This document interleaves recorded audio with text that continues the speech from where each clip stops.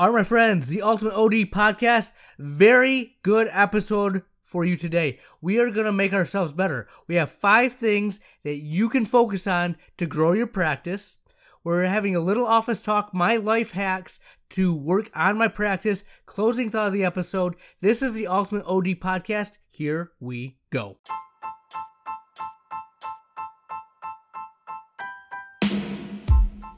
Welcome to Optometry, the Ultimate OD Podcast, building better doctors one episode at a time. Here's your host, optometrist and practice owner, Dr. Nick Lilly. All right, my friends, the Ultimate OD Podcast, thank you for tuning in. Thank you for subscribing. Thank you for the emails, the likes. Please keep the collaboration coming. I think we all get better the more we communicate. That being said, be on the lookout for our first Ultimate OD webinar mastermind group. It'll be a select few initially, but we are going to get together. We're going to have a topic that we go over and just collaborate, make our offices better. So be on the lookout for that. We'll have a sign up coming up in the next few weeks here. Now, today, the topic is growth. Okay? We all want to grow. We all want to be bigger. And that may look different to this cold start, may look different to the office that's been practicing for 5 years, for 12 years, 20 years, but we all want to get better. We all want to get bigger. And the thing that is the most annoying aspect of that is it doesn't happen overnight. It takes time, it takes planning, and if you're not strategic about what you're doing, you're going to spend money on things that don't matter. You're not going to have the capital to do what you need to do.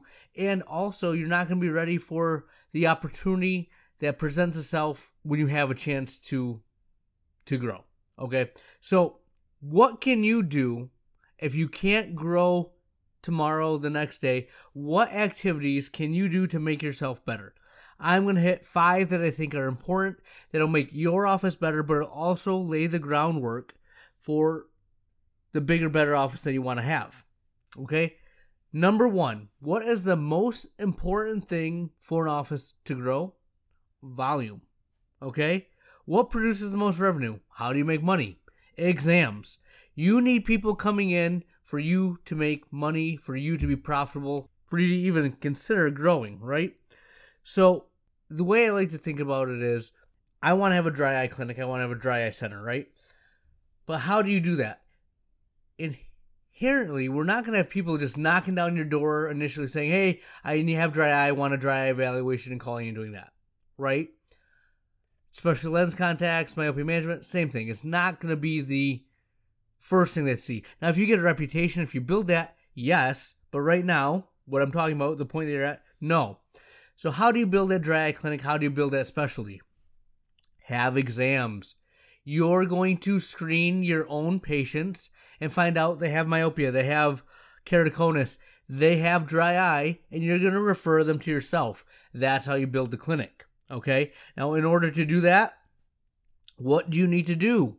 Get more patients in your office, okay? In order to do that, you have to be able to handle those patients. In order to handle those patients, you need to have an infrastructure, okay? How do you handle intake? How do you handle scheduling appointments? How easily can they access your office? Okay. Are you only able to schedule by calling? Are you only able to schedule by doing online? Can you text? The more avenues you have for the patient to reach out to you, the easier it is for them to get on your schedule, the easier it is for you to grow that specialty niche. Okay. My experience says that roughly 16 to 18 comprehensives a day. I can, on my Mondays, I work 9 to 7. I can see 21 comprehensives. Okay? Now, if I did that every day, I would burn myself out. So 16 to 18 on a normal 9 to 5 day is about what I say is average for comprehensives. Okay? It's about 2 an hour, a few blocks of 3. You can fit up a follow-up, a red eye, special testing where needed, but you have to optimize the schedule to handle that. You have to optimize your staffing to handle that. Okay? If you can't do that, how are you going to have a bigger office? How are you going to grow? How are you going to have multiple doctors? Okay? This looks different for every practice. If you're highly medical, you tend to have more staff. because more staff is going to help you be more efficient and turn and burn them, right? The medical offices I know that are really profitable are seeing like 40, 50 patients a day. You don't do that without a lot of good techs, okay? So know that. Now, if you're more optical based, which is nothing wrong with that, I know it gets frowned upon. None of the review of optometry, none of the journals or blogs really likes primary care optometry with glasses and contacts, but it's the core and key of what you do. It's our foundation, right? You can still do all that other medical stuff, but that core and key is a big part. You're going to need less staff, right? Because you're handling primary care, you're not doing special testing, and then you'll just send them into optical, and you can manage your optical efficiently with a couple different opticians, okay? So know what kind of office you want to go to, what kind of office you want to be, set the infrastructure now. You need to have a good foundation so when you do get bigger, you already have a roadmap of how you're going to handle things and think it through. Like, I've already thought about how I'm going to handle my office when I add another doctor. Right now, my comprehensives that I see are on the hour and the 15-minute. Occasionally, I'll put one on the 30, when I have that block of 3. But the other doctor will be the opposite. So we'll have an hour, 15, 30, and 45. The other doctor will be on 30 and 45. So then we're not eating up rooms. My staff can still do the same thing. They're just a little more busy doing it. Okay? But again, I set my schedule up for that. I know where I have blocks of 3. We know how we schedule. We're very coordinated in that, and it flows really well. So manage your schedule to maximize the number of patients you can get in and not burn yourself out. Okay? Number 2, marketing. Yes, marketing. The majority of offices that I've seen for optometry do not market. A social media post is not marketing. Okay, a TikTok video, Instagram, that's not marketing. SEO, Google Ads, LinkedIn, Facebook, there's display ads. These things attract people to your office. They work, okay? Now, branding is another thing that we'll talk about, but you need to be marketing, all right? They need to know who you are and what do you do, okay? Are you the dry eye person? Are you the myopia person? Are you a primary care guy? Family-oriented optical? I don't know what you do, but are you conveying that message and all that you do branding-wise?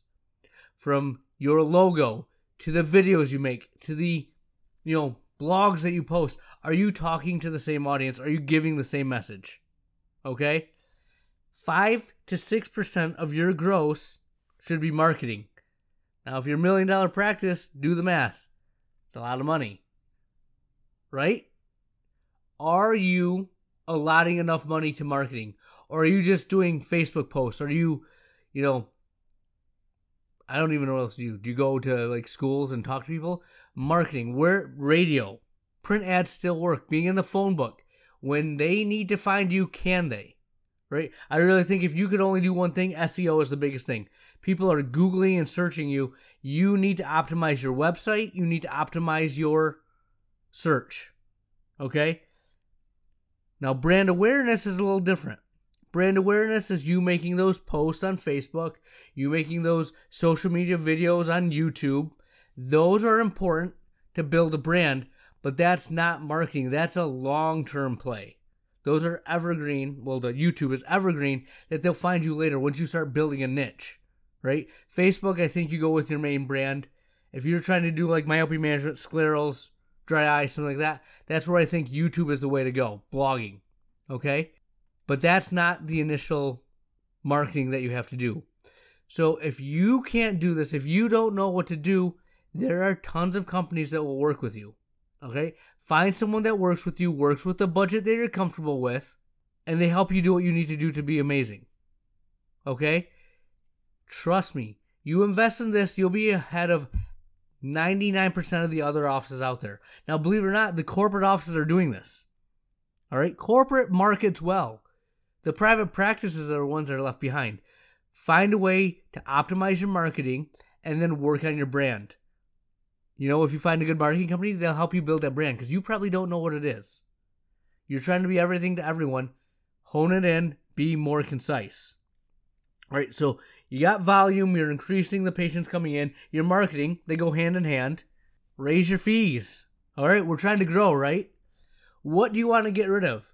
The patients that don't provide you value. Okay? Increase your fees.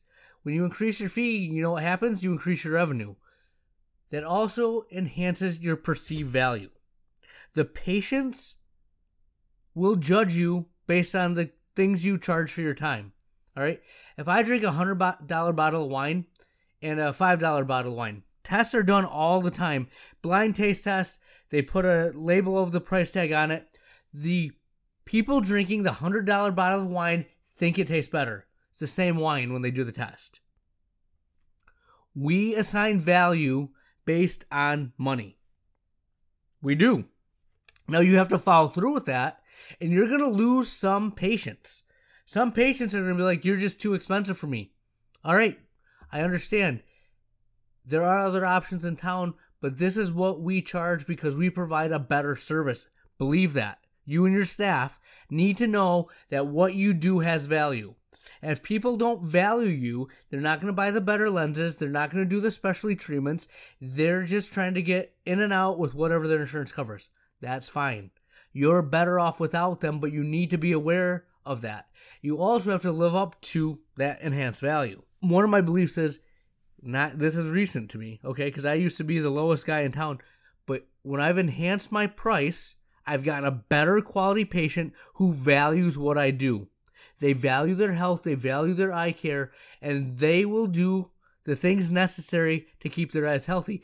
Thus, I've built my practice. I have the OCT, the topographer, the IPL, tear care. All these things are able to be used because the patients want the better care and treatment. People are seeking me out because other offices don't have that. They're willing to pay what it takes to give them a solution to their problem. Have the solutions to their problems. That comes at a cost, but you're worth it. All right? The other thing I like when you're trying to grow, when you're setting that stage, is having that high-end offering. Whatever that may be. Now, you may be the optical that is the, Gucci, Prada, Tiffany and Company, all that high-end stuff, Fendi. Have those brands and the unique eclectic taste. Make sure your community serves that, but people will seek you out if you have that. I like having the dry eye niche. It's not for everyone. The high-end treatments, like the IPL, tear care. Does it help everyone? Yes. Can everyone afford it? No. But the people that can't afford it, we have at-home therapies. We have the pharmaceuticals. We will still take care of you. We will still treat you. They still see improvement, but I have that high-end offering, right? That makes things, one, more fun for you, but two, now you're building a niche. You're building a way to set yourself apart. You're preparing yourself for growth. How are you going to be different from the guy down the street? How are you going to be different from corporate optometry? Those specialty clinics will set you apart. That's another thing that helps your brand grow, helps you be a better office. So find one of those and build it out. Don't shy away from the price. Show them how it helps solve their problems. All right? Now we're growing, right? We have volume. We're marketing it. We're raising our fees because we're worth it. We have a high-end offering, a high-end niche that no one else offers.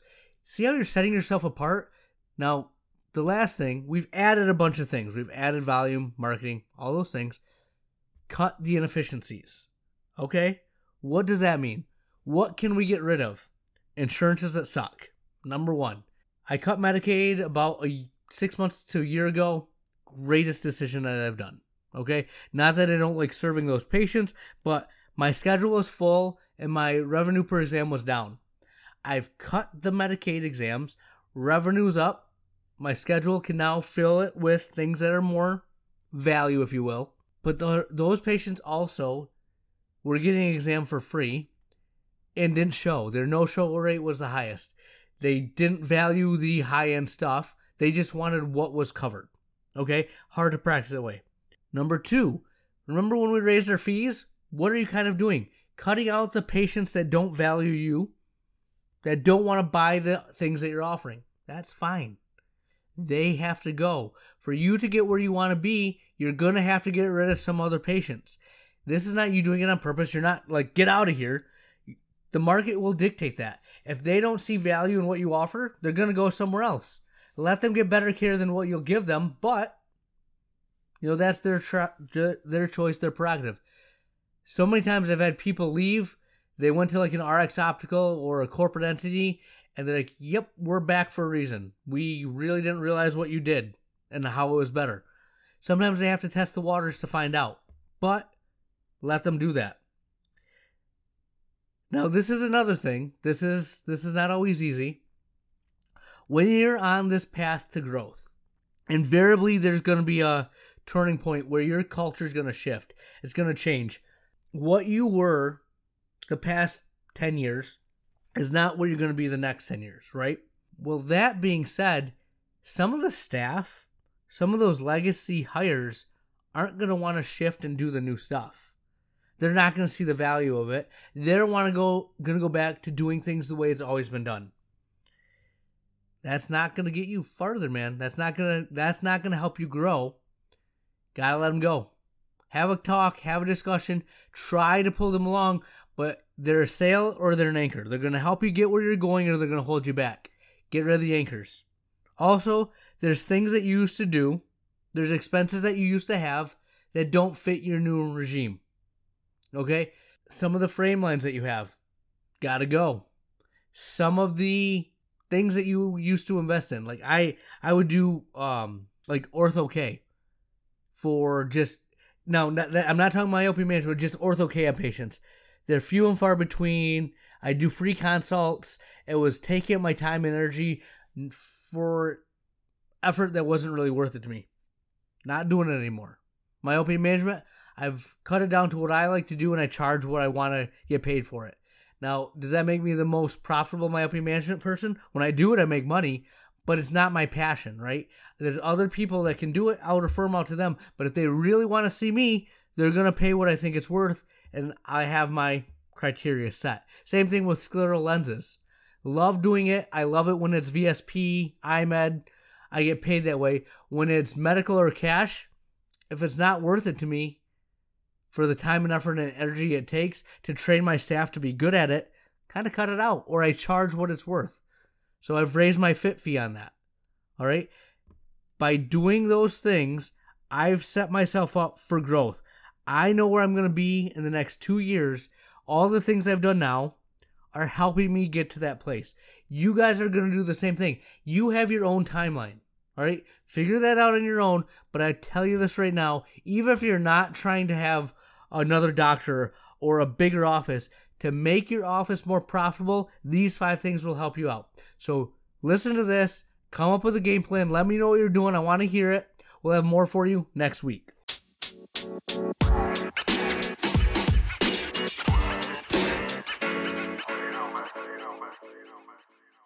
All right, my friends, a little office talk. So a question I often ask myself the past 10 years of practice. I've been in practice since 2011. The past year and a half, 2 years, I've gotten a lot better at working on the office versus working in it. Now, one of my friends I was talking to, I'm like, yeah, I need to work on my office, not in it. I need to get more time away from, the exam room. He's like, okay, what does that mean to you? And I kind of said, well, when I'm working on the office, I want to focus on marketing. I want to focus on, my optical, my margins, the numbers of the practice, culture, making my staff better, training. Those are the big things: marketing, numbers, culture, people. Making things more efficient. He's like, all right, that makes sense. I can hear that as working on your office. And so then I go back to some of my earlier series. I forget what numbers they are. We'll put it in the show notes. But my CEO Mindset series was the groundwork that I kind of used to get to where I'm at now. And my office has grown tremendously. I have a lot of things that have changed. But one of the biggest things that I will give advice to you on for working on your office is set time aside. You have to have time allotted every week that's going to allow you to work on this. Now, this was hard for me to do. I tried to do it Thursday mornings, so I didn't see anyone from 9 to 10. I'd get there at about 8:30, and invariably, something would come up, and a patient would come in, the staff would pull me away. I never got done what I wanted. It just didn't work. All right. So 2 things that I've started doing. 1, Fridays I close at noon. I stay at the office until about 3:30, 4 o'clock, and I work on the office. I have a game plan going in of what I want to do that day, what I want to accomplish, and then I just work on that. Okay? Also, on Sunday nights, my kids are young. They're still in kindergarten, young 5s, and 2 of them aren't in school yet. So they go to bed around 7:30. I put them down, and I go into the office at like 7:30, 8 o'clock, and I stay there for an hour and a half, 2 hours. And I get so much done that needs to be done before the week starts. It allows me to be more effective Monday mornings. I'm not losing time with my family, and it's helping me start the week. It's nice because I look forward to that time. So often, I just want time in the office without being distracted where I can get work done. Fridays are awesome, but at the end of the week, you know how you feel. Invariably, you have things you have planned for the weekend with the kids, etc. It takes effort, right? But Sunday nights, amazing. Like, the weekend's been done. I've spent time with my kids. I flipped the switch about 12 hours earlier than I would, at 7 p.m. versus 7 a.m., and I start my work week. The little hack has made me that much better, all right? Things that I like to do, I like to look at the numbers.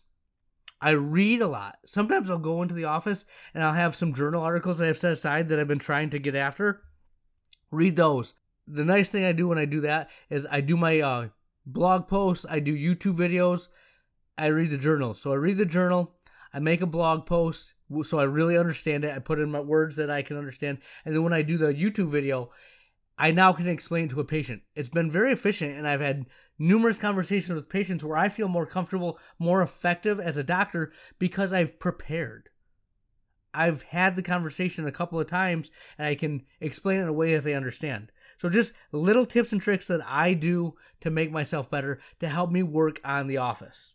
Okay? The other thing that I've done that I have found very helpful and useful and help things grow is, remember, I'm trying to start this dry eye clinic. Every article I see with dry eye, every webinar, everything that comes into my inbox, Lunch and Learn, rep that offers something, if it's dry eye related, I say yes. You've seen that movie Yes Man, where you just couldn't say no? When it comes to dry eye, that's what I am. And I've learned so much. I can talk the talk. I can walk the walk a little bit more now. When I listen to these things, it's all redundant. And like sometimes I'll be watching a webinar, I have the sound on. My wife will walk by and listen for about 5-10 minutes and just kind of walk away. And then I'm like, hey, I'm saying the same things they are, aren't I? And she's like, yeah, you really are. It's funny how when you make a commitment to something and you ingrain or just drown yourself in that idea, that goal, how much it becomes you. So those are little things that you can do to work on your office. Little tips and tricks that I've done, I apply to my life that have helped me out. 1, 2, maybe all of them will help you out, but try them out. Let me know what you think. We'll have more for you next week.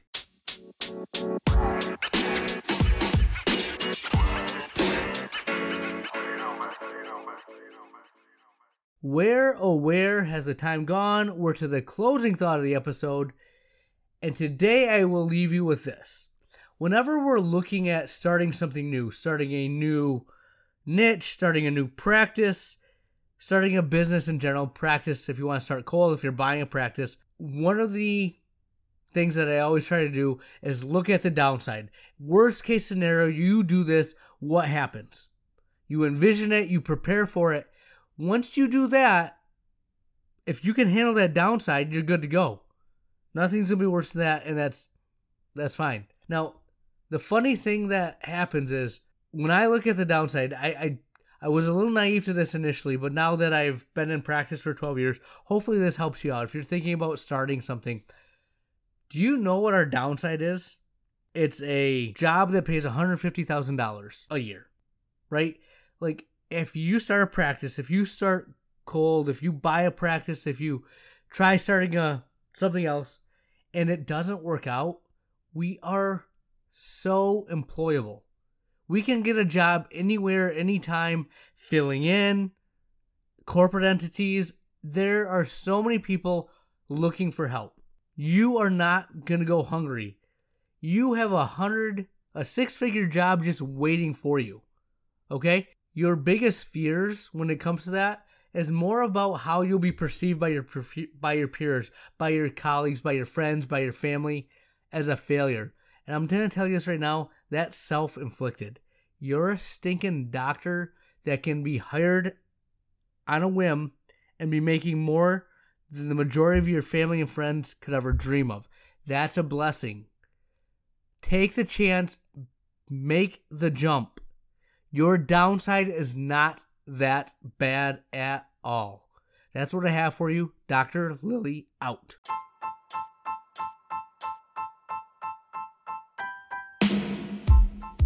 We want to thank you for listening to today's episode and hope that you found a pearl to apply to your practice. We believe as a community there is much wisdom to be shared, so if you have questions, suggestions, or requests, we want to know. Feel free to reach out to us via social media and leave a comment, or email us at theultimateodpodcast@gmail.com so we can make this podcast even better for you. Be sure to subscribe, rate, and review, and we'll catch you again next week.